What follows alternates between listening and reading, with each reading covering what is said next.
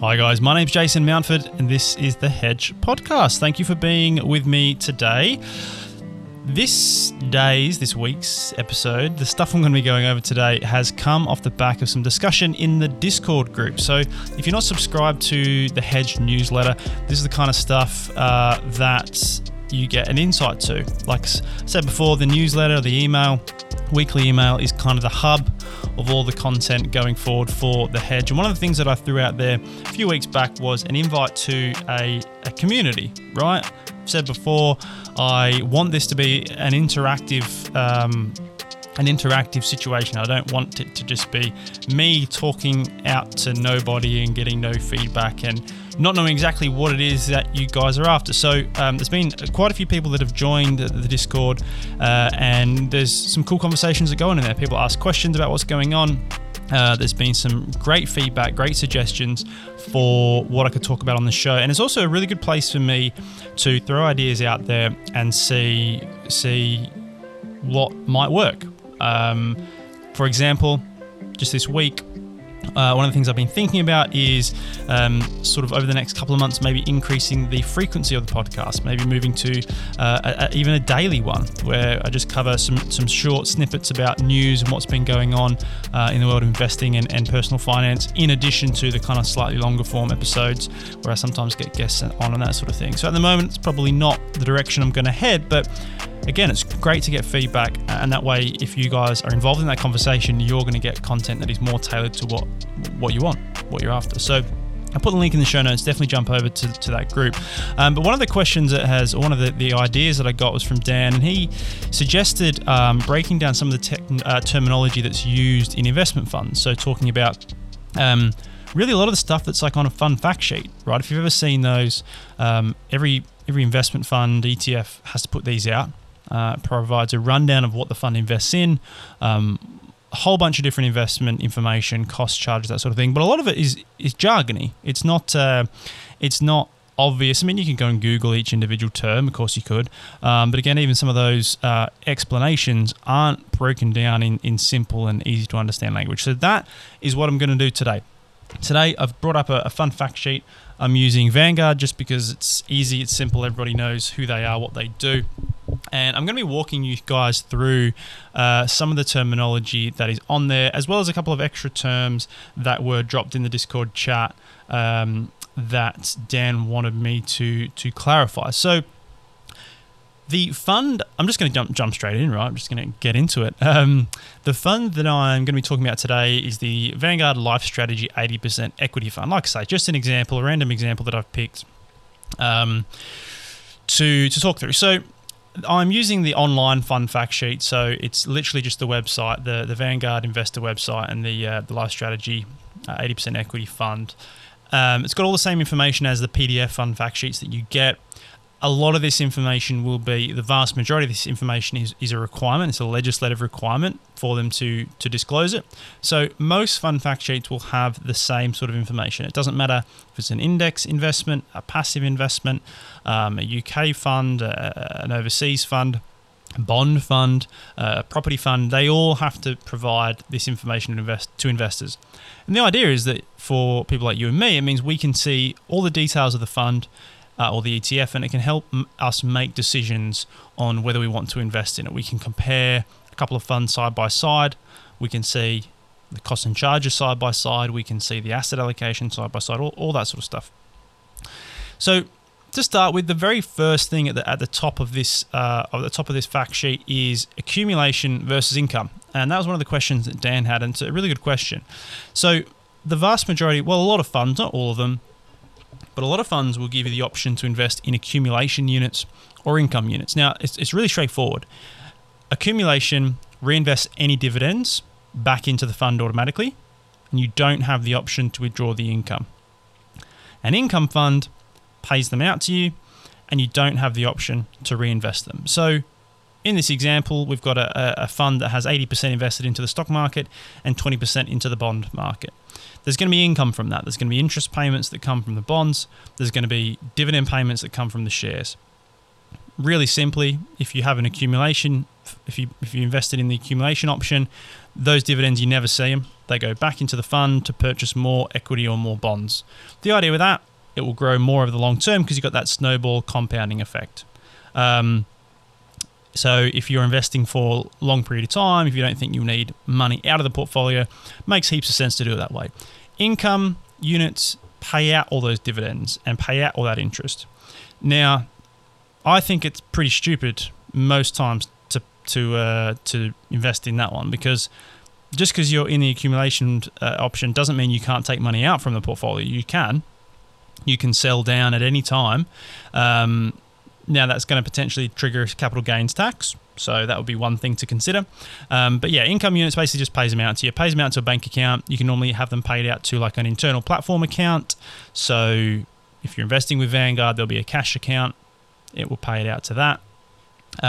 If you invest with like Hargreaves Lansdowne or a different trading app or whatever, that it will pay into the cash account automatically. It doesn't mean you can't reinvest that money yourself. You can, obviously. You can take that cash as it builds up, put it back into the fund or put it into something different.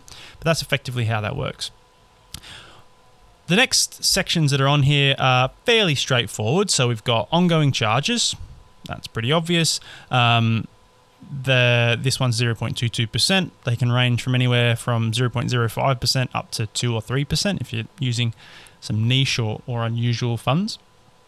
The asset allocation, again, this one's pretty straightforward. It's just 80% equity and 20% bonds. Sometimes it'll be a lot more detailed than that. Some funds will give you the breakdown of the, they do give you the breakdown, not some funds, all funds will give you the breakdown of the geography of that. So that the Vanguard one gives us that information. So we can see that 19.2% is in, actually no, that's the breakdown of the different funds.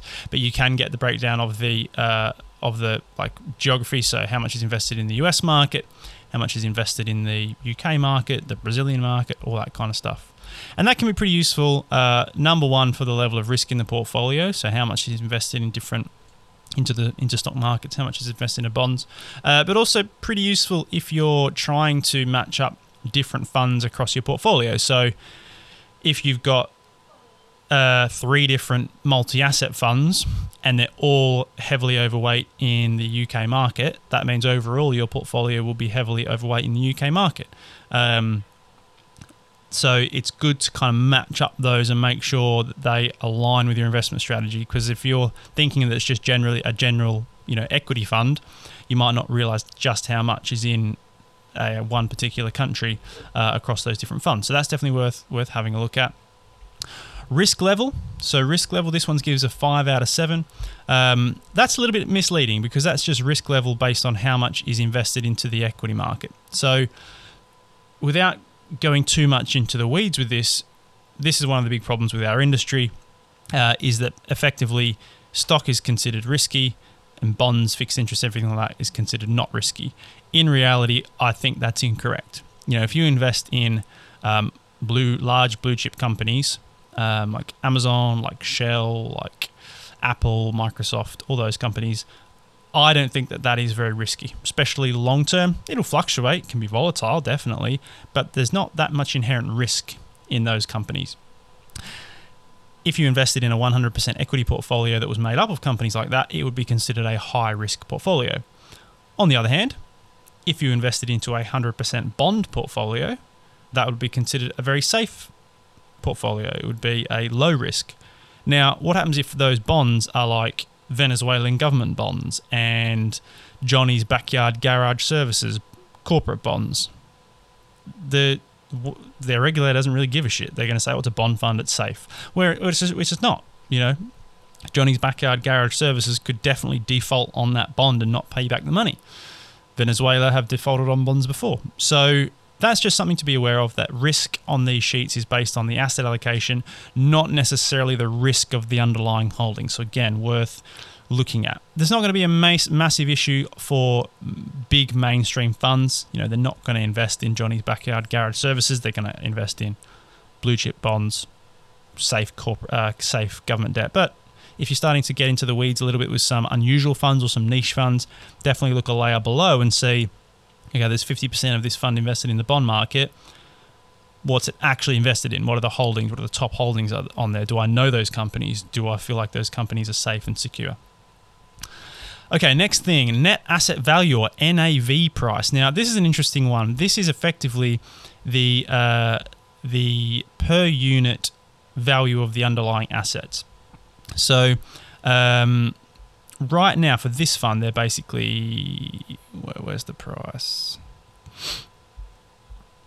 Okay, it's not really an issue for this one because it's an index fund, but the net asset value is the value of the underlying investments.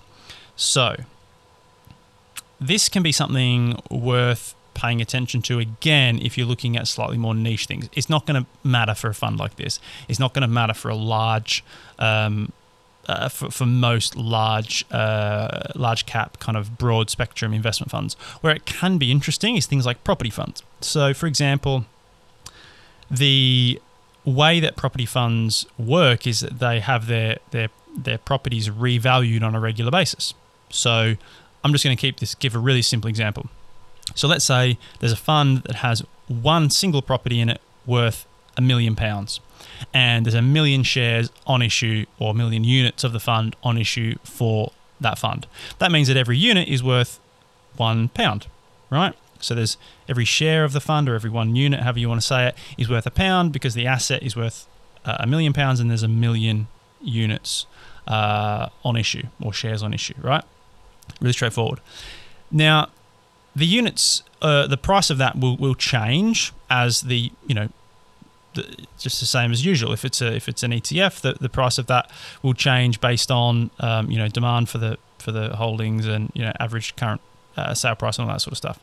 Now, the difference with the net asset value is that sometimes the price that a investment fund is trading for, an ETF is trading for, can be different than the net asset value. So, for example, in 2008, again, I'm going back a while, but that's a really good example where properties aren't revalued every day. So you can have a situation where there's a big crash in the property market, but that £1 million unit, that £1 million property hasn't been revalued. There's not been a official valuer come around and look at the details, look at the state of the property market, and provide a current up-to-date valuation.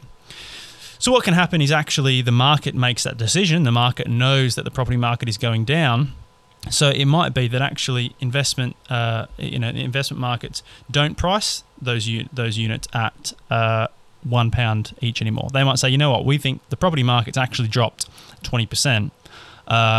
So I don't think that property is worth £1 million anymore. I think it's worth £800,000, and therefore the most I'm going to pay for a unit in this ETF is going to be 80p.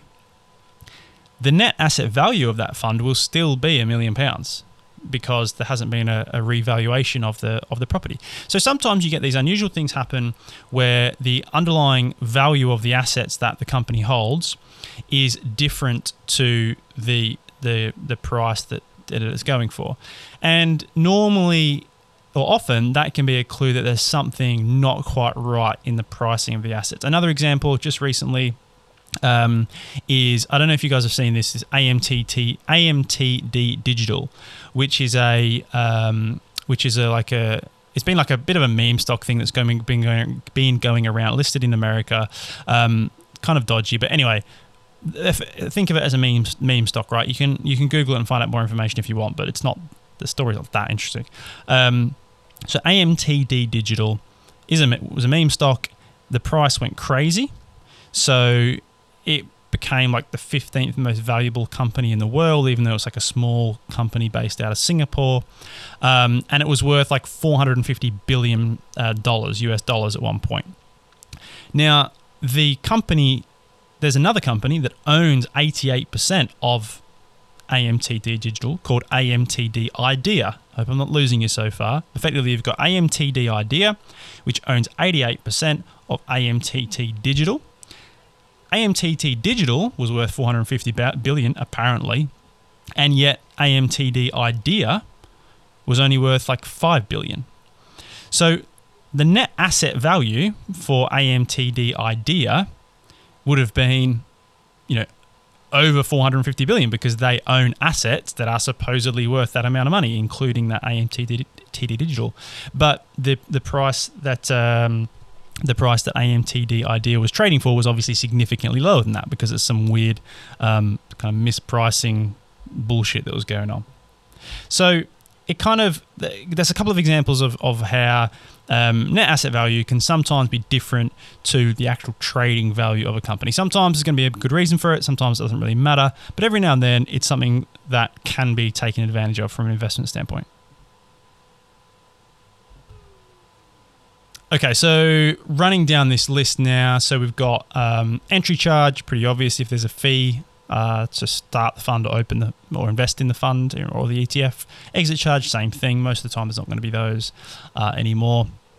Dealing date, dealing deadline. Again, it's not that important. It's just the date. If you make a trade or you request a trade out of the fund or into the fund, the deadline on whether it will happen today or tomorrow.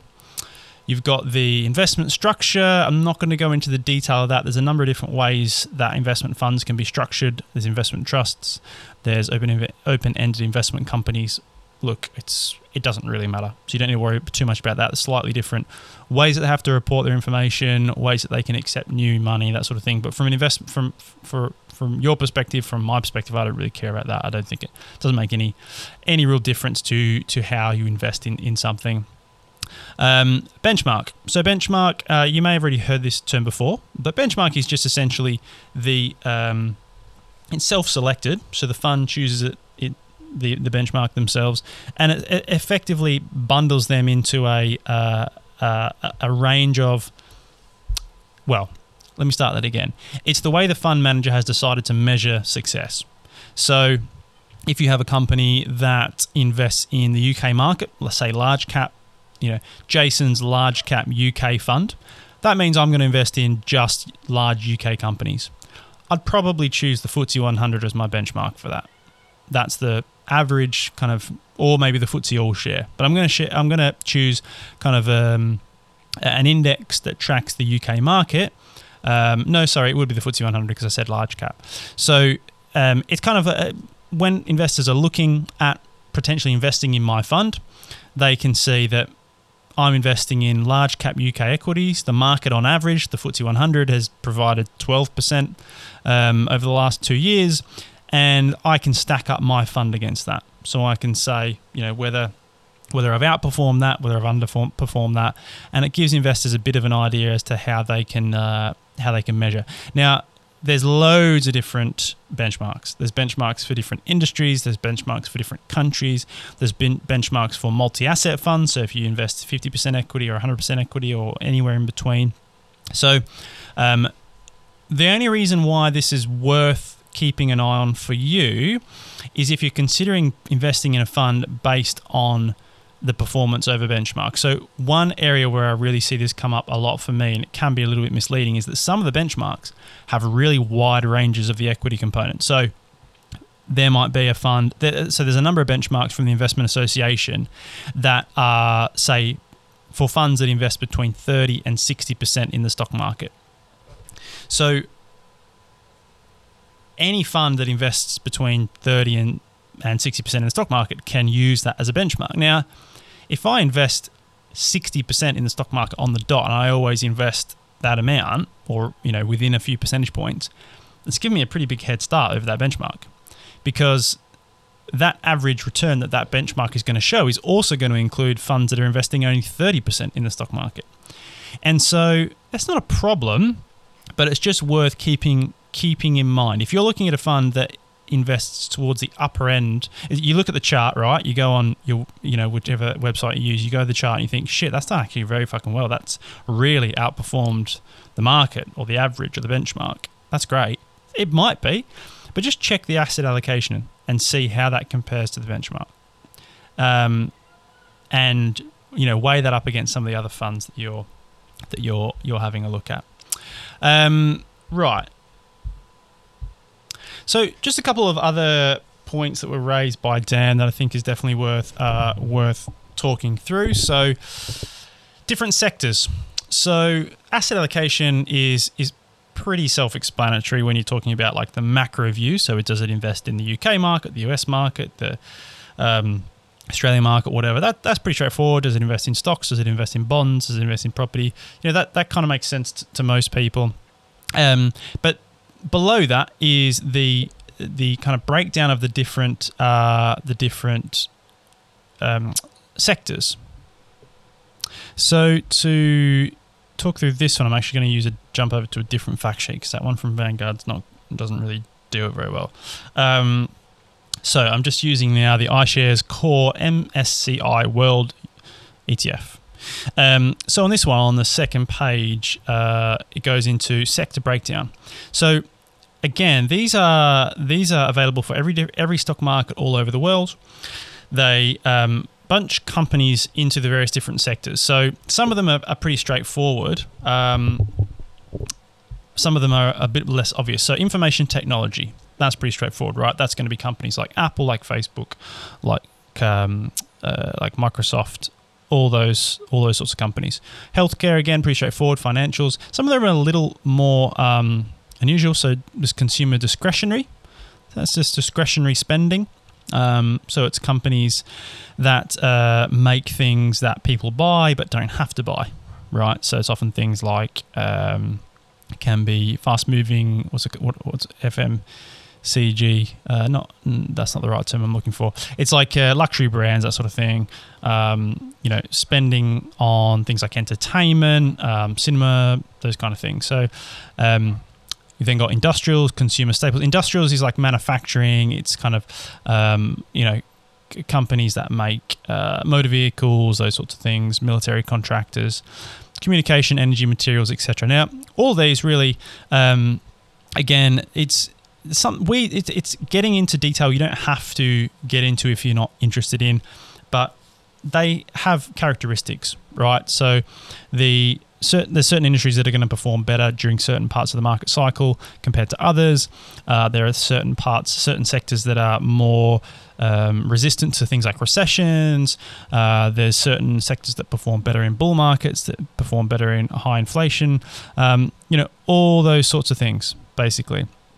So you can definitely Google the definitions of these if you want to get really into the detail of it, but you don't have to really worry about it too much, because it's not going to impact your investment choices if the overall fund matches what you're trying to do. Because at the end of the day, when you're investing in a fund or investing in an ETF, you're paying the fund manager, a fee to worry about that kind of stuff for you. Having said that, if you do want to invest in sector-specific ETFs or funds, you can do that. There are funds that specialize in all of those different sectors. There are funds that invest only in consumer staples. There are funds that invest in only energy stocks, only IT. So I would suggest if you're wanting to get really specific about that would be the way to do it. Again, then you've got the fund manager taking care of the underlying positions for you, but you're still getting the exposure to the sector that you want. So the last terminology, I think I've covered most of the major stuff that's on these fact sheets. Now, there's other things like the top holding percentages, the performance, but that's pretty straightforward. I'm sure most of you understand kind of what you're looking at when you're looking at those. The last thing really that I just wanted to talk through, which again is something else that was suggested on the Discord group, was what does it mean for something to be hedged, GBP hedged? And really, when you're investing, the way this works is when you're investing in an asset class that is overseas, you have to invest in the overseas currency. So, if I want to invest in Apple stock, I can't buy that with pounds. I mean, I can, like practically speaking, I can, but actually what happens behind the scenes is that the pounds that I put on my trading platform here in the UK gets converted to US dollars in order for that to be transacted on the New York Stock Exchange. Same as if you wanted to buy a property, a house, a flat in New York. You could, if you rock up with British pounds in a suitcase, they're not going to accept that. You make a transfer from your bank to the bank in New York, but in between that, the currency gets converted. So you can't actually buy something in the US with pounds, really. Now, the issue that you have with that is that means that the asset that you're now holding is valued in US dollars. And so not only are you taking risk on the underlying asset, so you're taking the risk in Apple stock, you're also taking the risk with the currency because the Apple stock is priced in US dollars. So hypothetically, you could get a situation where your investment loses money, even though in British pounds terms, even though the actual underlying asset has gone up, if you've lost money on the currency. Same can happen the other way. You could lose money on the actual underlying investments, but you could end up making money because the value of the currency changes. So really simply, let's say you've got an asset that is worth £100, some stock that's worth £100, and the pound and the US dollar are like for like 1-to-1, right? Just to make the maths really, really simple. So your £100 asset is also worth $100. Now, that asset could stay worth exactly the same. It could be worth, come back in a year's time, the asset could still be worth $100. It's not change in value in America. But if the US dollar has gone up to, let's say it's now $1.10 for every British pound, then it means that you've made money on that asset. You've made 10% in return on that asset purely through the currency change. So when you go to transfer your money back from GBP, sorry, I've said that the wrong way around. You've gone down in that case. So your pound buys you less US dollars. The point is it's the currency fluctuation that has changed how much money you end up if you get the money back in pounds rather than the underlying asset. Now, going back to the original question, hedging hedges out that risk. So there's lots of different ways that you can do this based on what the actual underlying hedge you're trying to hedge against. But if you're hedging against currency, then sometimes funds will basically buy derivatives and buy things like options and futures on the currency to offset any gain or loss from the currency. So it means that if you're investing in a different country, your return will be based on the underlying asset, and the currency fluctuations will be equalized out. So that's what that means if you see that on an investment fund. Right, guys, that is the episode for this week. Thanks very much for joining me. Always good to have content that I know at least somebody is looking for. So on that Discord group, answered a few questions there, which hopefully is useful. If you're not signed up for the newsletter, that's where a lot of this stuff is coming from. That's where you're going to get first dibs on new information, first call of the new things that I'm doing. I try to make it fun and interesting, right? So the tagline for the newsletter is business and investing news, or UK business and investing news that is not boring AF. My point is to try and entertain you and inform you at the same time. I'm better at that when I'm writing than I am at speaking. So I like to throw in a few memes and a few interesting things that will hopefully put a smile on your face, as well as informing you. If you want to do that, the best way is just head over to the website. Link is always in the show notes, but it's thehedge.io. And as always, if you have any questions and you want to get in touch with me for anything for me to discuss on the podcast, same place, go to thehedge.io and drop me a line on there. Thanks as always, guys, for joining me, and I look forward to catching you on the next episode.